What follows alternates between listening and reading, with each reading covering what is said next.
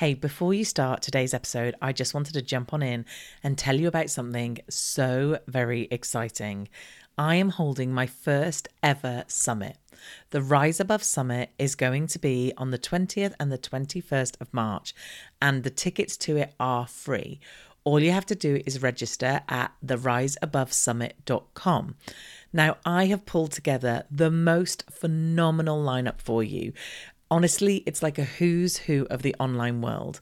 So if you have an online business that you want to grow, so you're either a course creator, a membership owner, or a coach and do offer group programs, then this is definitely the summit for you. You are going to learn everything you need to know from the best experts out there in terms of growing that business. Let me just give you a little rundown of some of the speakers that we've got speaking. We've got the amazing Amy Porterfield, who's going to be sharing with us about growing her audience and basically creating $1 million online business. We've got the phenomenal Michael Hyatt, who is a New York Times bestselling author, who's going to be talking to us about getting organized in our business. We've got Mike from the Membership Guys, who's going to be talking about using free content to sell your online membership.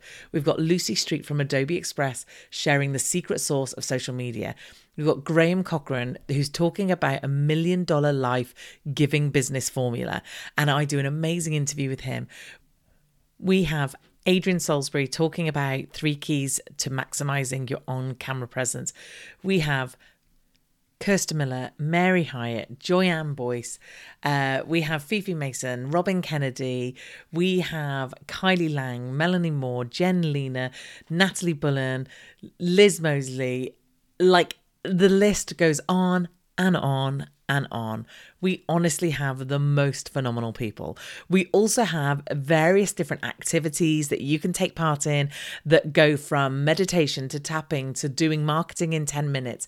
So we've got lots of fun things, and there's also competitions to get amazing swag.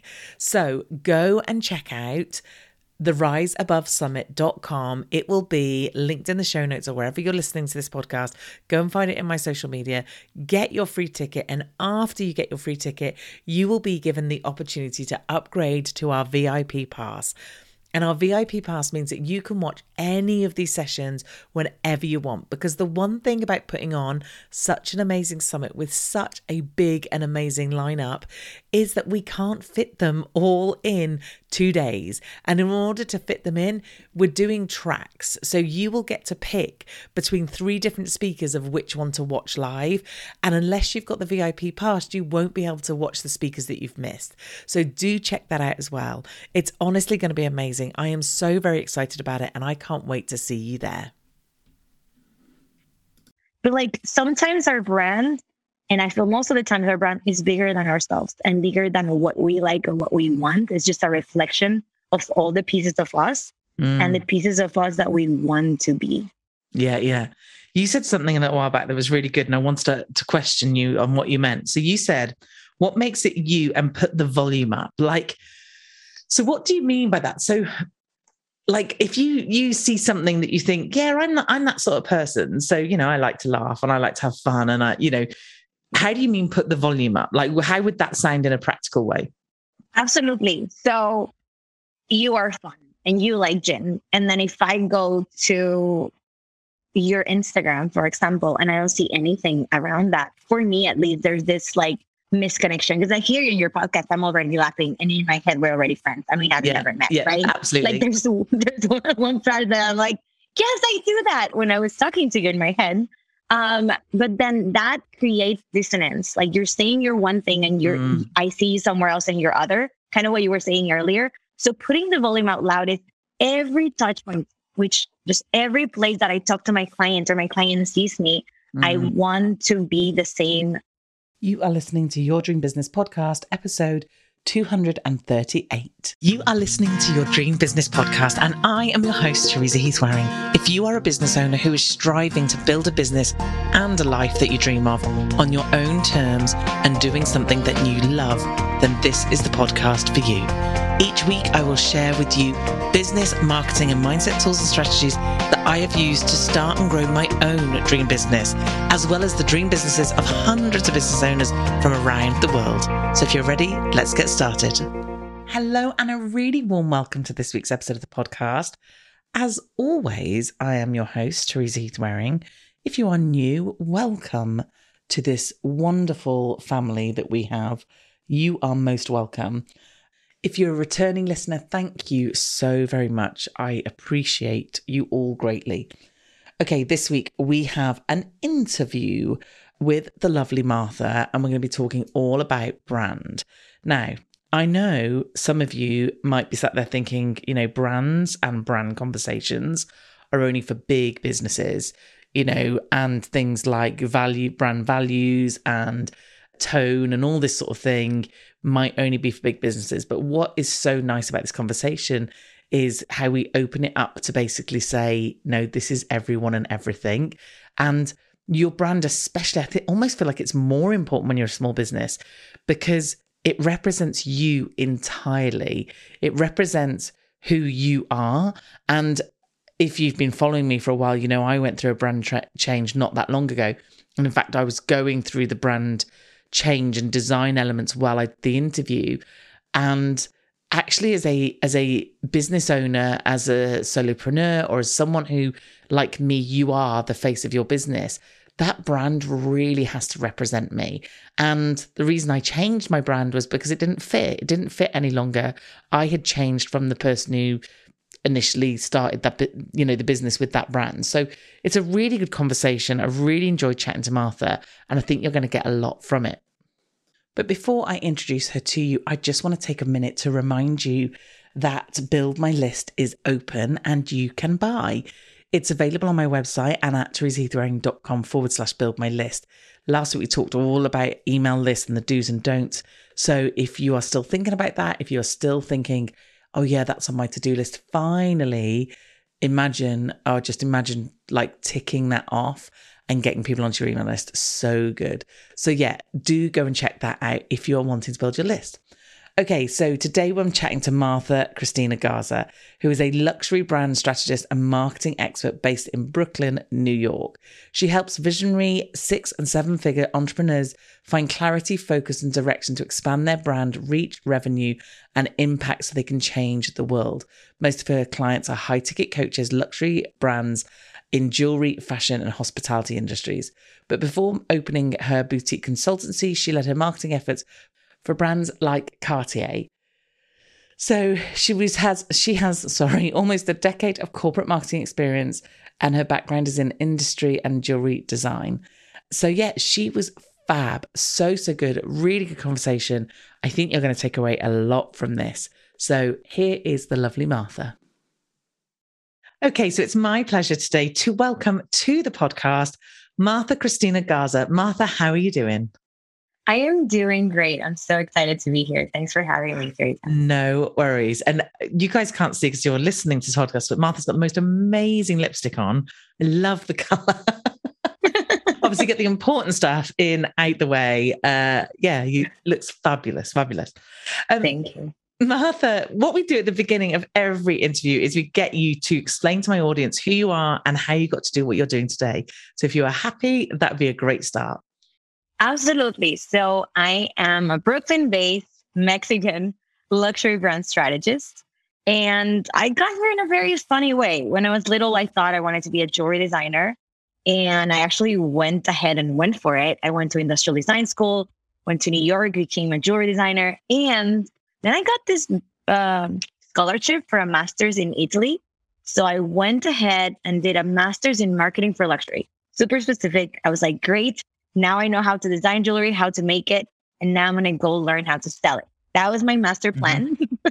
And then I got there and then I fell in love with marketing there. Why? Because in Mexico, where I grew up, marketing was only about numbers. And it is. And it also is not, right? It's about this beautiful storytelling. Mm-hmm. And everything I did in Italy was around that. So I fell in love and I was like, this is fun. This is easy. And I love it. And I was not looking for it, but my director from the program got me an interview at my dream company, which was Cartier. And wow. I landed that job. That was my first job at 23. And I remember crying because I was like, I am not European. My chances are on the floor to get this. Yeah. And I ended up getting it. And I fell in love. I was in Italy for another year working there. And then I moved to the US to work with European companies. So it kind of was a journey I was not expecting. In the US, I went from retail to hospitality to even manufacturing jewelry, which was kind of back to zero, right? Yeah. And it was beautiful and I loved it. And for me, I think my favorite part was the part about like taking care of the brand, helping the brand move forward, helping like convey the message. And the fun thing is I got to work with a lot of European brands, Italian, German, French, and Danish, and bringing how they talk in their countries to the US and how the US talks was such a cool challenge. So I think that translation of like values and heart and story really, really enamored me. And I always thought, though, brand strategists was they're very special people. And I wasn't one of them. I wasn't that special. I wasn't that gifted. So I could never be one. And last year, there was something that it clicked inside of me when I heard three people talking about brand strategy and when it actually was. They were like, yeah, these people have an eye for design. I'm like, I have a design background. I've been kind of designing in secret in all my career. And they're like, yeah, they understand business and marketing. I'm like, I almost have a decade in corporate marketing. I have that too. Yeah. And then 2019, I got certified as a life coach. And I'm like, I know how to ask questions. This is like a brand strategist in a nutshell. Yeah. So I decided to go for it. And it was the scariest thing I ever done in my life. Last year during the pandemic, I was furloughed and then I was let go. And by the moment I was let go, I already had a big smile on my face. I already had sold my first thing for $500, which is nothing if you live in New York, but I was so excited that someone wanted to pay me $500, right? So the reason I got here was this, for me, the storytelling piece. And it just feels like right now, my job is to be a matchmaker, but instead of like two people that love each other, it's a client and a company. And I really, really believe that that's my job as a brand strategist. And I enjoy every single day of it. I love it. I love it. So, and I really like the way that you just talked there about the fact of, you're bringing people together. And sometimes, like, I think because my background is fully in marketing, I've done it for like 16, 17 years, I have a degree in it. And I worked for some huge, huge companies like Land Rover and Jaguar. And like, I think when people think brand and brand strategy, they think it's just exclusively for those massive companies. And in my experience, it's not. Is that what you think? Yes, exactly. It's not. I think we all have a brand. Are we curating it or not? And the thing is, my belief is that we don't create it.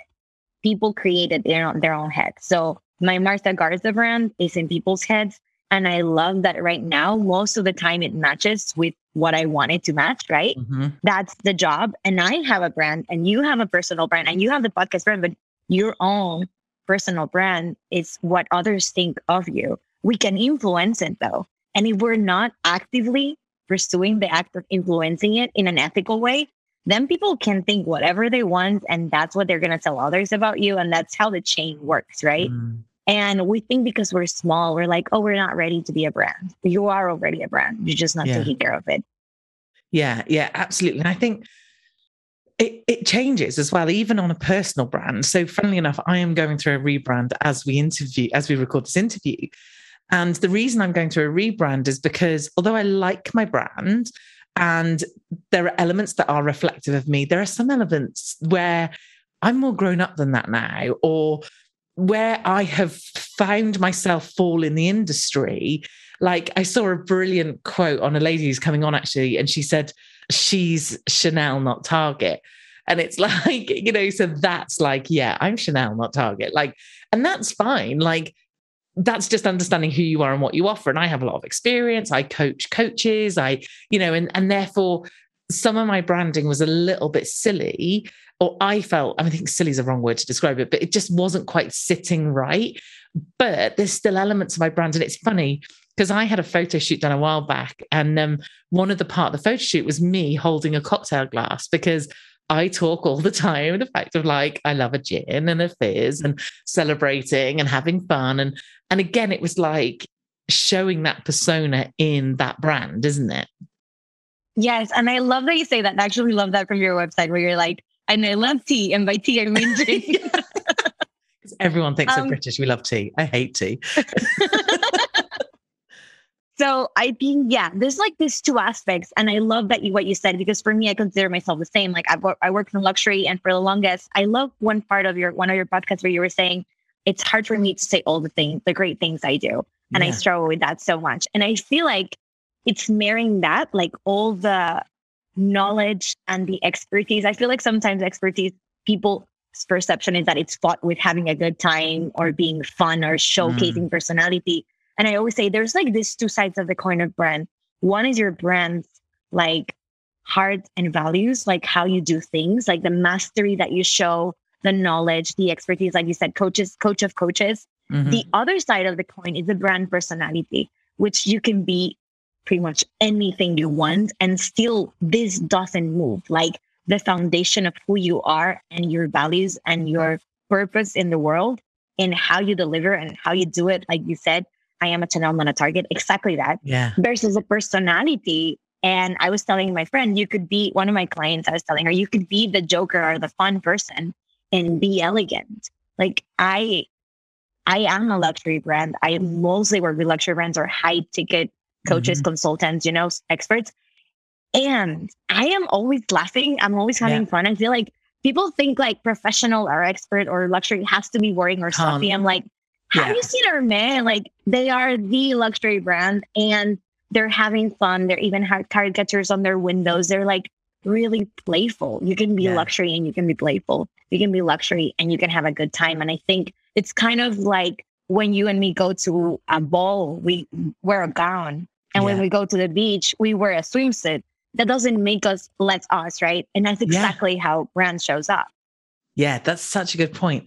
And I think one thing we go on a lot about in marketing is authenticity, and sometimes it can be a bit overused, but that's exactly what that brand is there to do. It's to show us as we are, whether, exactly as we are as a human. Because if you come to my site and you see fun and you see, me with a glass of fizz in my hand or smiling or laughing, and some of the when I've got like big laugh on my face, and then you meet me and I'm serious and I'm like, well, I don't drink. And I'm like, what are you setting people up for? So it's being confident and going, this is who I am, and putting that in your brand. And again, like, I guess you have conversations around things like colors and fonts and imagery and that sort of stuff. Yes. So we first start with the foundation. So who you are, why does it matter? Who's your competitors and how do you stand out from them? Like, let's actually bring up the thing that makes you and put the volume up, because that's the thing that's going to kill it. And then the last part we go is the personality. And after those three pieces are done, then we jump into colors, and then we jump into design. So colors, fonts, and then your final design that showcases all that we do here. What I find is a lot of entrepreneurs just jump to the color or just jump to the other things without thinking of these things. And honestly, it's as a business owner myself, I don't have a brand book. I always joke about this. I was like, my clients' brand books are incredible, and they want to see mine, and I'm like, you cannot, because it doesn't exist. Because I haven't got one. That's brilliant. So I think it's normal, for us not to sit down and think about these things. And sometimes it feels like a hard thing. That's why having someone to chat with, even a good friend, and say, okay, let's talk about why I'm doing this. Why does it matter? Why do I care? Because we think that our experience is shared. That's another thing. Like we think like, oh, everyone feels this way. I used to tell my sister, I thought everyone that wanted to see a Broadway show wanted to be on the stage. And she's like, nope, that's definitely not me. That's all you. It's that we think. I was talking to one of my clients and he's building this bread business. And he was saying like, I mean, every time I only do it because it's a good business idea. I mean, every time I enter a restaurant, the bread is not good. And I'm like, do you realize that not everyone just goes into a restaurant to check the bread? Like the bread. Yeah. And he's French and he's like, well, and then I told him, but why bread? He's like, oh, when I was little, I used to go get the bread with my dad every morning. And it was my favorite part of the day. And I always dreamed of being a baker. And then I couldn't because my parents wouldn't allow it. And I'm like, that's your story. That's what we were looking for. And sometimes we just hide that because we think it's irrelevant, because we think people won't care. And I always tell my clients, like, people fall in love with those stories because it connects them to themselves and their own story of what they do. So going back to that, yes, like I feel like that piece for me is the most important part. And from there, we draw everything that we create in design and in color and I think color has a lot of meaning. I used to joke that also, like, I love red lipstick. I've always worn this for maybe 11 years now, and it's the same color, it's the same brand. And I didn't like to wear red because I used to think I'm a Latina in the US. I'm like, it's so stereotypical. I am never going to wear red. And my brand color now is red. And I embraced it. And I hated yellow growing up. And it's my secondary color. Why? Because red is passion. And, it's power, and yellow is excitement and joy and fun. So they do connect. And now I have embraced them. And in the beginning, I was like, am I sure I want to go with those colors? But like sometimes our brand, and I feel most of the time our brand is bigger than ourselves and bigger than what we like or what we want. It's just a reflection of all the pieces of us and the pieces of us that we want to be. Yeah. You said something a little while back that was really good, and I wanted to question you on what you meant. So you said, what makes it you, and put the volume up? Like, so what do you mean by that? So like, if you see something that you think, I'm that sort of person. So, I like to laugh and I like to have fun. And how do you mean put the volume up? Like, how would that sound in a practical way? Absolutely. So you are fun and you like gin. And then if I go to your Instagram, for example, and I don't see anything around that, for me, at least, there's this like misconnection, because I hear you in your podcast, I'm already laughing, and in my head, we're already friends. I mean, I've never met, right? Absolutely. Like there's one part that I'm like, yes, I do that when I was talking to you in my head. But then that creates dissonance. Like you're saying you're one thing and I see you somewhere else and you're other, kind of what you were saying earlier. So putting the volume out loud is every touch point, which just every place that I talk to my client or my client sees me, I want to be the same. A brand for me is like we're building a human. So this human that we're building, it has to look the same everywhere. And there's part of us that feels like when we're writing, we just turn into this stiff monster, And like, how can we so full of life? And then we write something and it just feels like we killed it because we think we have to be professional, quote unquote. Yeah. So I think we remove personality. So by putting the volume up, for me, it's like, I help you find, these are the 3 things that make you so unique. Like, this is so incredible. In your industry, nobody has this. I was chatting with a lactation consultant, and I think she told me in her city, there are only 12 of them, like certified, whatever. Wow. And she's like, and I'm the only dentist that is a lactation consultant. And that has to do a lot with the babies and how they latch and all these things. And I was like, that is your thing. And we have to talk about how dentistry and lactation connect and how you're the only one that is doing this. Yeah. So finding the onlyness, and then also finding the personality that you want to be. She said the other lactation consultant that I was working with, she was laughing at my face, and I was in a very vulnerable moment, and she was not trying to be mean, but I don't want to be that to people. I want to be caring and loving. I'm like, embrace those things. Yeah. And that's what I mean about putting the volume up. Like, be that, but be that even more than you would normally be as a human. Because again, the brand, and you're a marketer, you know how many times we have to see a brand to even see it. Yeah. And as a small entrepreneur, we get tired. We're like, okay, I already talked about this 3 times. Everyone must know. Yeah. And that is absolutely not true. So that's the volume being, get your messaging clear and then talk about it often and show up the same everywhere with the same 3 things that for you make it boring. For the person on the other side of the window, they might be just hearing it for the first, second, or even 15 times and just noticing you.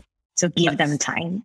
That's such a good point. And like you said, that turning up the volume, the having to make it more obvious is really key. Because like you said, people don't see stuff and they'll come to something and you'll think, oh, well, I did a story about that 3 weeks ago. And it's like, yeah, well, they can't see that now, can they? So, okay, I've got a question to ask.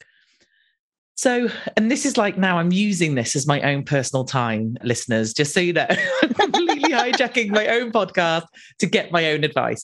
So my brand, I had this discussion just yesterday with someone. So a friend of mine who sees and works with my business stuff, she came to me and said, I want to say something to you, but I don't want to upset you in case it does. And I'm like, I'm not very easily upset. She said, I feel like you are 2 completely different ends of the spectrum. She's like, you're the champagne end, high end, quality, really good at what you do. You coach coaches, she goes, and you're expensive, and you should be expensive because you're high end.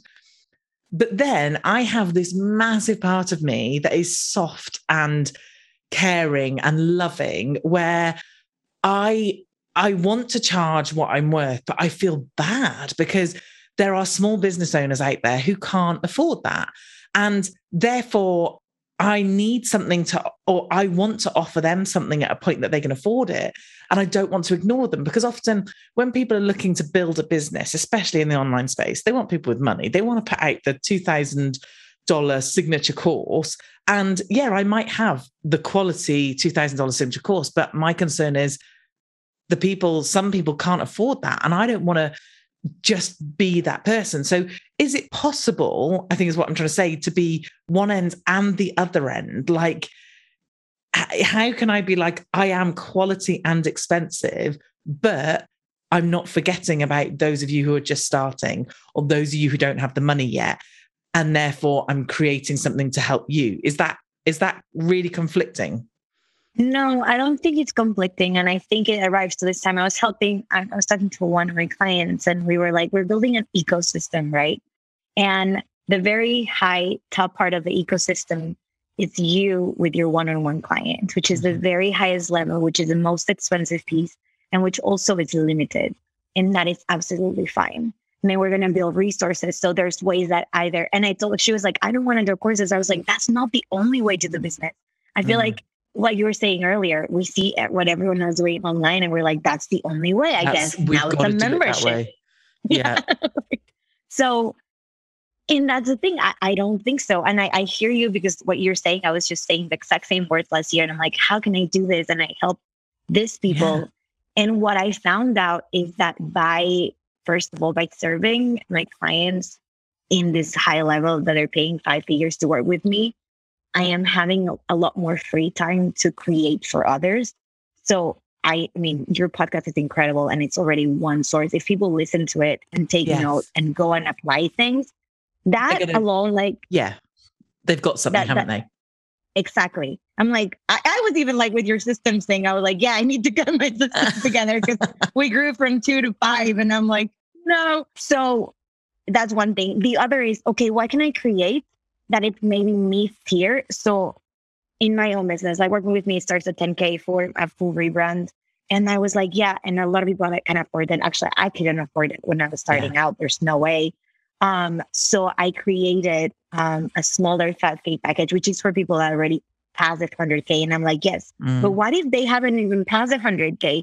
So now, for the very first time ever, I am doing this workshop series, and I'm pricing them $100 per call. So it's very, very affordable for people that are starting out. And my way of thinking is, one day when they're ready, they'll be my customers, Absolutely. And this way I can help so many more in a way that's sustainable for me too, because I hear you, like, you want to help others, but then you also can stretch yourself too thin.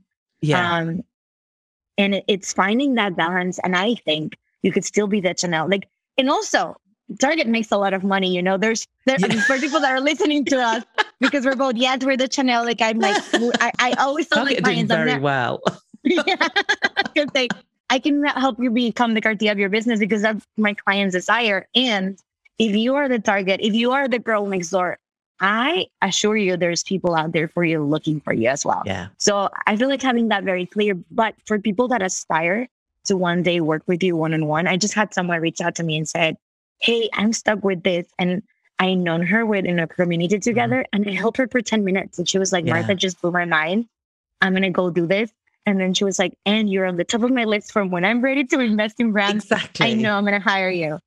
So, and I think for what I see from here is, like, you're that in your podcast, and you can be that in a like lower one-to-many, and it doesn't have to be, every month or like a whole thing. It could be something small that you offer, so they get to know you, and then they get to put you there for when they're ready. And I had people tell me, when I'm ready, and then a year later they send me an email, okay, send me the invoice. And I'm like, what? Yeah. Like, and they do come, don't they? Like, I get frustrated with some people where, like I said, they're not interested in the people who aren't ready for them yet, or people who aren't in their budget yet.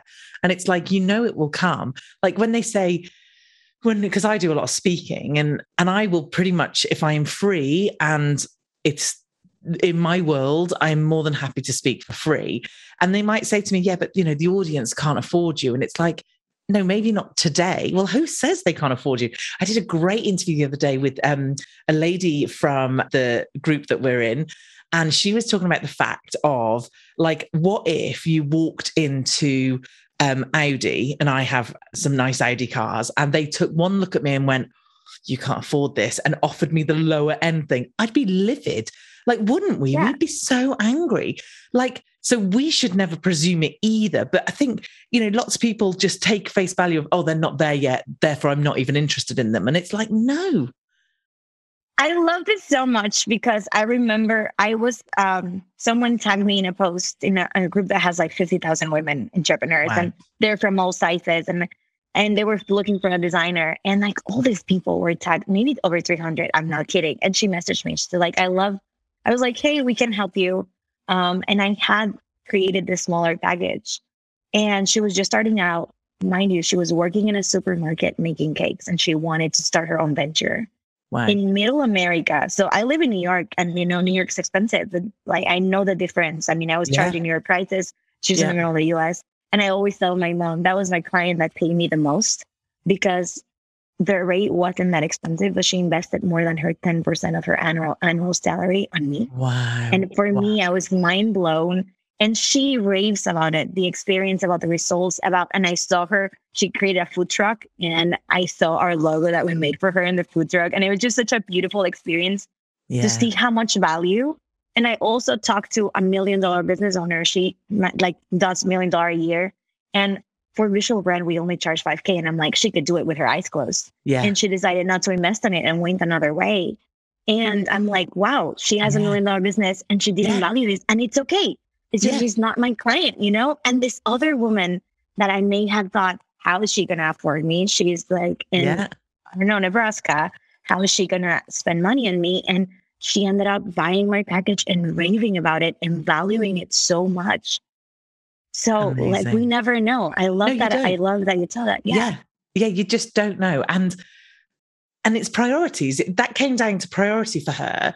That was big on her priority list, that she was willing to go, actually, I am willing to spend a decent amount of money on this.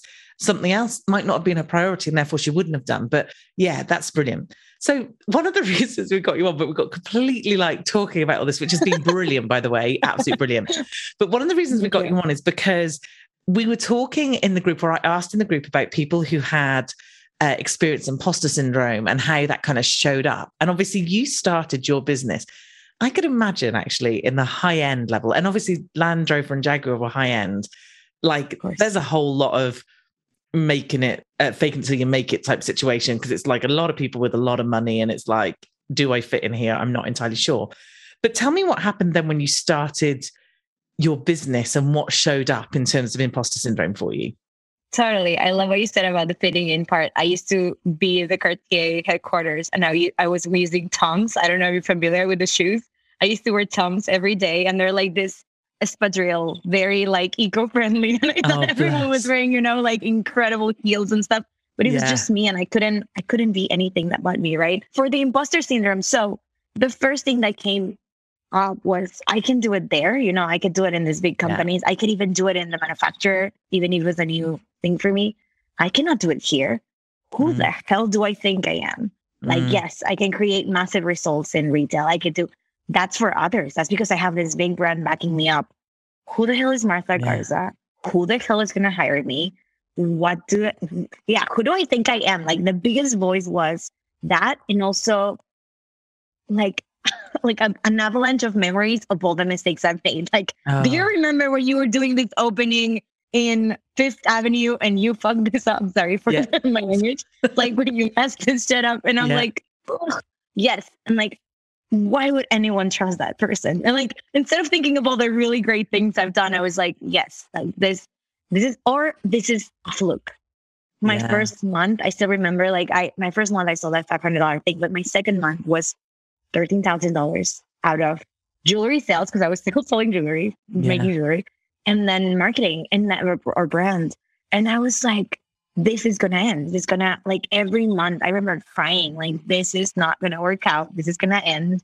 I remember a big entrepreneur, she's an 8-figure coach, messaged me, invited me to her podcast. And I was like, sure. And they told me it's going to be in September. And I'm like, well, I have a business by then. That was my first thing. Oh, that's brilliant. That is... I was like, this is gonna break into pieces. And then when I hired my first person, I was like, she quit her job to come with me. And I'm like, I'm gonna mess us up, both of them, you know? Yeah. Like this doom was very heavy.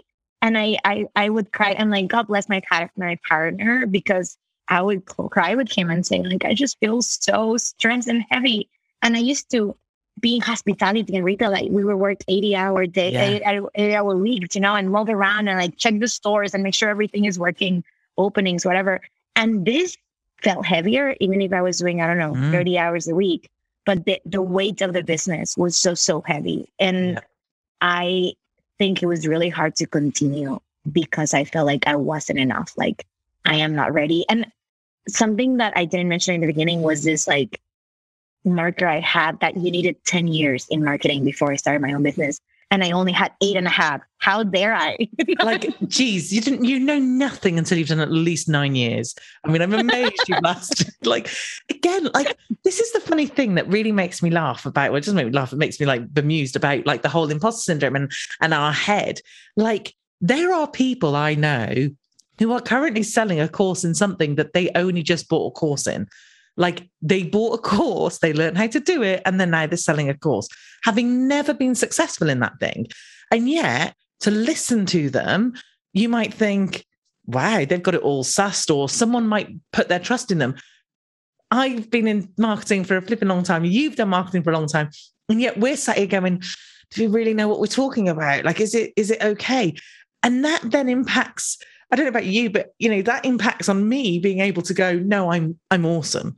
Like I'm really good at this stuff, because in the back of my head's going, well, are you though? Like, I know there's 16 years and a degree.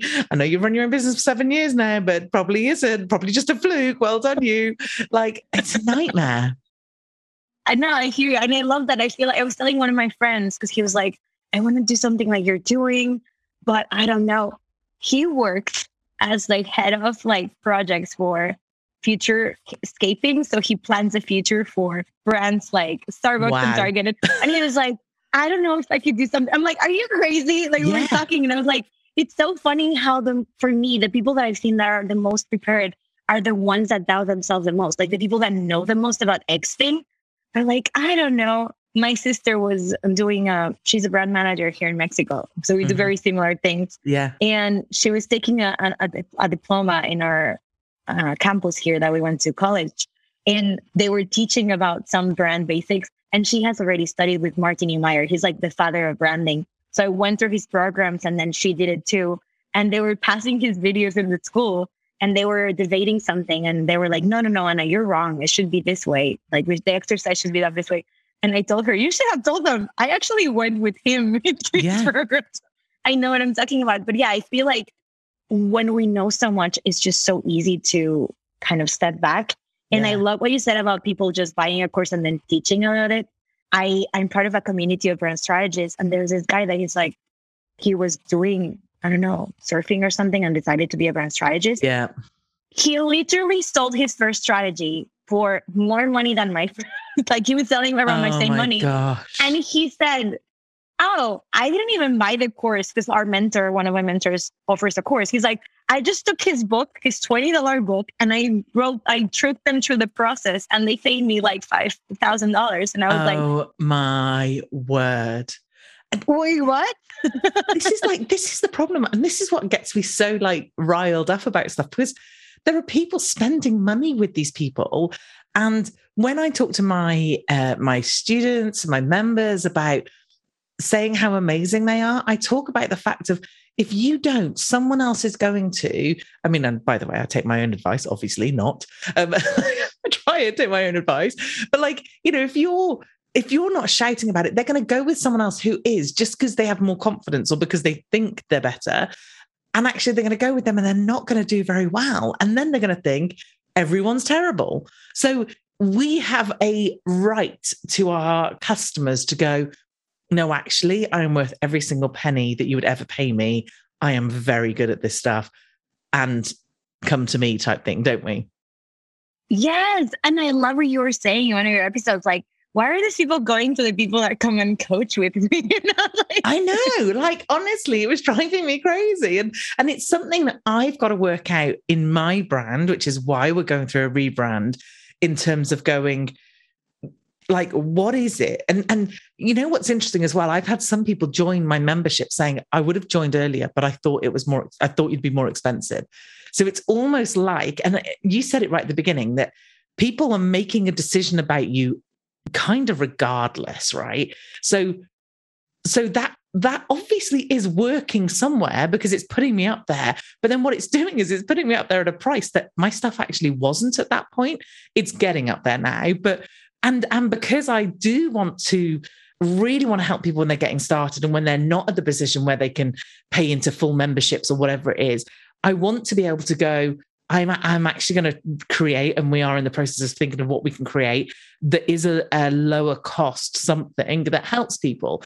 So again, it's really tricky, isn't it? Because it's like, I want that persona, but I also want you to know that if you're getting started, it's okay because I'm doing something for you as well. So it can be really tricky, can't it? Yeah, it can be really tricky. And I think it can be done well. There's this coach I admire, and I'm going to call her, she's Asian. And she was sharing how she has two ways to work with her. She has a $2,500 program. I think there's like around 500 people in there. And then she has a $30,000 mastermind that you have to pay in full to join. Why? And that's it. And then she has incredible content online. She has a $6 course that I was like, oh, I want to see it. And then she has a $20 book. And she's like, you can afford me now to join the 2,500 course, or to join. You can buy the book. You can buy this $6 course. And then she has this $30,000 mastermind, which is like her favorite thing to do, where she's the most giving and present. And that's kind of what I see with you. Like, your people get this like incredible access. What they're paying for is access. But everyone else gets, a piece of the genius. Like, the genius could be shared. The access is the one that you want to keep, because we are humans. We are not the super, like, I was like, I can help all the people that I burned out, I am a nightmare. I just jumped off a call with someone. I was like, let's just get on a call. I can help you quicker. And she's a member, and so that's okay. She's a student, but still, that's not part of what I offer. But I just can't help myself, because as well for you, the same as me, when it comes so easy to you, which I also think kicks in when we think about how we feel about ourselves with it in terms of imposter syndrome. When it is so easy, and it is, man, like, I can see stuff within seconds of looking, and literally had like a 30-minute call with her, and I was like, that's wrong, change that, do this, in a very nice way, obviously. But when it's so easy, we just think, well, it's easy. So how on earth could I possibly charge for that? That is, for me, the biggest like mind thing that I was stuck with. I agree. Like, I was telling one of my friends too, because all his clients would do the same thing, and all his clients were the same demographic. Christian men, entrepreneurs that were looking for XYZ. And I told him, why are you resisting it? And he's like, because it's so easy. And I'm like, yes, because it's meant to, because it's your son of genius. Yeah. And I think there was parts of me that I was like, it cannot be this easy. Because I was telling, this week I have 3 clients, and I rarely start with 3 at the same time. And it just happened that I had kind of these calls, and it just feels like a playground. Every time I'm done with a call, I'm just even more excited than I started the call. And I used to resist that so much. Like, this cannot be my job. And I used to give myself more work. I'm like, well, I need to do the research, and I need to do now I have a copywriter. Now I have a researcher. Now, like, my son of genius is being with the client and helping them see and helping them connect the dots. And then I brief my team, and they do their magic. And it just feels, honestly, scary. Like, could it be this easy? But yeah, I agree. I think a lot of people that have imposter syndrome is because of how easy it is for us. Yeah. Like, I started doing something lower for people to get to know me before they invest like $10,000 with me. So I have a $1,000 call, and I was like, first of all, who's going to spend that with me for 90? Like, I do 90 minutes. I already sold like 10, which is awesome. And it's just amazing what all the stuff that I can get done, because like you said, it's so easy. I can spot all the things. Like, for someone, I almost do full-on brand strategy in that hour. Yeah. Yeah. So do you think, because I think people often have the mistake that when it comes to, so you've been in business a while, you've made some good money in the time you've done it, you've been really successful, and people think, well, it goes then, doesn't it? Imposter syndrome, it goes, you're done. Like once you've had it, once you get past that stage, or if I earn this much, or if I get to speak on this stage, or if I get to sell this thing, it will go. And what's your experience of that? That's what I thought. I was like, once it does, I don't know why, like everyone just makes the magical 6 figures. Once it happens, I'm going to be better. Like I passed the 6 figures in 8 months, and I like right now by doing what I loved. And I was like, this is going to go to hell. Like all these things started happening. And I think what they say of like new level, new devil feels the same, but I think it's like new level, the same devil. Yeah. It's just like, just with a slightly different face on. But you're right. Yeah. It doesn't change. It hasn't changed at all, no matter what stage I've been in. And I think when I do so good, I almost have it stronger. Like I remember having my first like big month in business and then sharing with my mentor. And she's like, is it okay if I talk about it? I'm like, totally. Because I want her to get more clients. Like she helped me. Yeah. But after that email was out, I was depressed for a whole week because I was like, that Martha maybe was a fluke. And like, what if she doesn't come back again and I cannot create the same result? You know, so I feel like at every level, like right now, right? Like you were saying, I grew and I just signed a contract with 2 more people this week to work for me.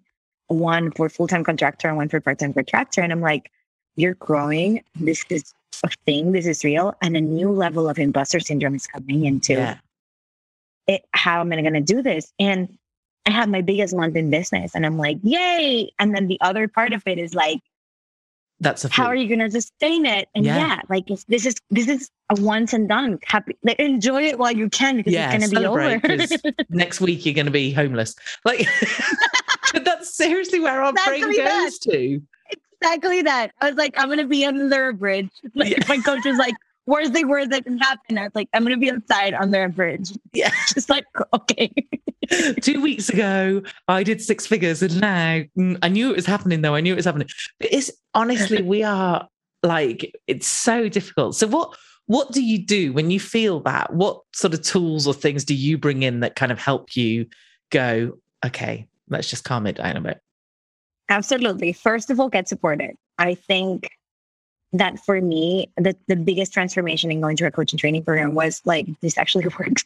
I used to think it was BS, honestly. So, and I hated asking for help. I thought it meant I was weak. So there's nothing like entrepreneurship to make you realize. Yeah. So I would say the first thing for me is build a support system. If you can afford it, get a coach. My life coach has been my lifeline. I wouldn't have this business if it wasn't for her support. I wouldn't have created this. Starting this year, I also started therapy because we got through so much as entrepreneurs, and having both a therapy and a coach has been absolutely life-changing. I think I pay more for my coach than I pay more for my rent in New York. I pay more for my coach than my rent in New York, and it's worth every penny. Like you were saying, like work with me because working with her is worth every penny. And when I tell my Mexican people, you know, because the exchange is like 1 to 20, they're like, you pay how much? That's like a nice house in here. And I'm like, I know, but my coach is worth the nice house, you know? Yeah. So if you can get supported with a coach or a therapist, that has been insanely amazing. Business best friends. So I have a group of people that I rely on because my friends understand me, but they don't understand me. No, and not at all. And I love them, but they don't understand what I'm going through at all. And they can't relate to it. They can't support us with the stuff that we're going through because it's just not the same. It's not the same thing, is it? So I think you're right. And funnily enough, we literally just did something in my membership the other day where Rachel Rogers talks about your $1 Million Squad. And she's right. You need those people around you. We can't do this on our own. And it's a mistake to think we can, but we can't. Like you said, a coach, a therapist, a whole team of other business owners, other entrepreneurs, other people. They don't even have to be in the same industry. They don't have to do the same thing. You just need those people around you. Yeah. And I have many in different industries. One is like a course creator, one is but my very, very close actually came from Harmony Pursuit that we're together in. One of them is my friend that's a photographer, the one that took my photos, which she's incredible, the Molly. And she's, again, a photographer. So we kind of adjacent, but not really the same thing. Yeah. And then the other one, it's a coach for single women that want to learn how to date with boundaries and all of this for Lee. And she's insanely amazing. So having them both, we have a Boxer channel when we come and celebrate things, but also come and cry about things and come and ask for support. Like, it's just such a cool thing that we can have that line open, because it happens, like you said, we could be in the middle of the best week ever and then have a breakdown and be like, oh, this is happening. I just feel like, and get reminded of, what are you doing? Why are you doing this? How freaking amazing you are by having the business that you have, by being a woman. And the three of us are in New York, like being a woman in New York, that it's, two of us are a minority, and the stuff that we've done is not normal and it's not easy and it's okay. And like just having that to fall back to, like you said, that $1 million squat is amazing. Yeah. And I think for me, my tools personally is just what sources me. Like, I created a list of the things that source me. So some of the things that source me are just getting on a walk. I live by the water in New York, so I just go and walk by the water. I love the water so much; it relaxes me. I don't know if I would like to go and walk by the water now because it's really cold. Yeah, but I love to walk by the water. Yeah, I love reading, so I know that reading a novel would just put me in my zen. So like having those things for me, the first self-care. Honestly, I'm an Enneagram 2, and I don't know how familiar you are with the Enneagram, but it's called the Helper. Haha. I thought how uncool it was. I did the test 5 times. I was like, I need to be something cooler. Like, the Helper is just so boring. You've got to be wrong. I can't be Enneagram 2. Like, I've got to be something different. That's so funny. And my partner's a 7, like the fun one. I'm like, I am fun. I should be a 7. Like, what is this? This is a fluke. Anyway, I learned that I also had needs and I could be human. So like going back to that, like reminders, a lot of reminders. So I have reminders around my house. Like, it's okay to be human. Because it would be days that I would tell my partner, but I don't want to be human. I just want to be perfect. Like, or I just don't want to be a grown up today. Like, do I really have to go and be a grown up? Please, can I just stay in bed? And like when you have your own business, it's really hard to call in sick. Like, you don't really ever call in sick. You just get on with it. And I was talking to someone and they were saying that they'd had a really bad week and they were struggling and they were beating themselves up because they hadn't been uber proactive in their business or they hadn't hustled or whatever. And I'm like, yeah, if you were employed, you'd have just taken time off. Like, you haven't, and you're here on a call with me and you're still showing up. Like, high five yourself all day long because you are doing an amazing job. I think we just put too much pressure on ourselves to be perfect. I agree. And I love what you said about taking the time off, because I remember how hard it was for me. Because even as an employee, like, I will go with fever into the office and they'll kick me out. It was great. Yeah. They were like, go the hell back home. But I suffered from chronic migraines. And there were days that I was like, and my work is just so one-on-one and so personal. I cannot be there like that with my sunglasses or something. So I had to tell my assistant, hey, cancel all the calls today and move them and like find a place for them. And I had such a hard time with it. I was like, I'm such horrible, like all the things, like human, well, like, how can I be so unreliable? I am so flaky versus, hey, I'm taking care of myself so I can show up so much more powerfully and beautiful for them. Yes. And all my clients have responded with so much grace. And it shows also like the people that you attract, right? Like, yes. If they didn't, you don't want them as a client. If they're absolutely livid that you didn't show up because you've got a migraine, they are not someone I'd want to work with. Like, no, thank you.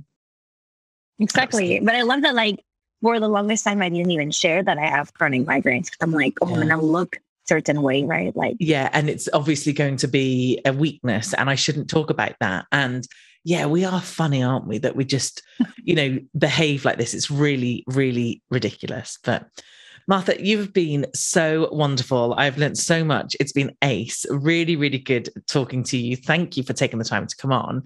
So, where do you hang out most? I will obviously link up to everything in the show notes, but where can people come and say hi?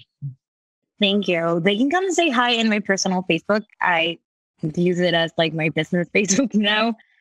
They can also come and say hi on my Instagram. So it's Martha Cristina, Martha with an H, Cristina with no H. Very Mexican of me. And my website is marthagarza.com. So I'm mostly on Facebook and Instagram. Sometimes on LinkedIn. I am trying to show up more. But, it's hard. We'll it's get hard there. doing them all. Hard doing them all. Martha, thank you so very much. It's been fabulous to have you on. I had so much fun. This is one of probably the podcasts I've laughed the most. So thank you so much for having me. It's wonderful. Awesome. There we go. I really hope you took some good takeaways from that. I really enjoyed that chat with her. She was lovely. Please do share the love with us. Let us know what you thought. Tag us in social media posts, put us on your stories, share the podcast. We would love that. Okay, I am back next week. We're going to be talking about a mindset next week. So be ready and I will see you then. Thank you so much for listening to Your Dream Business Podcast. And if you loved this episode, then please feel free to go and share it on your social media or head over to iTunes and give me a review. I would be so very grateful.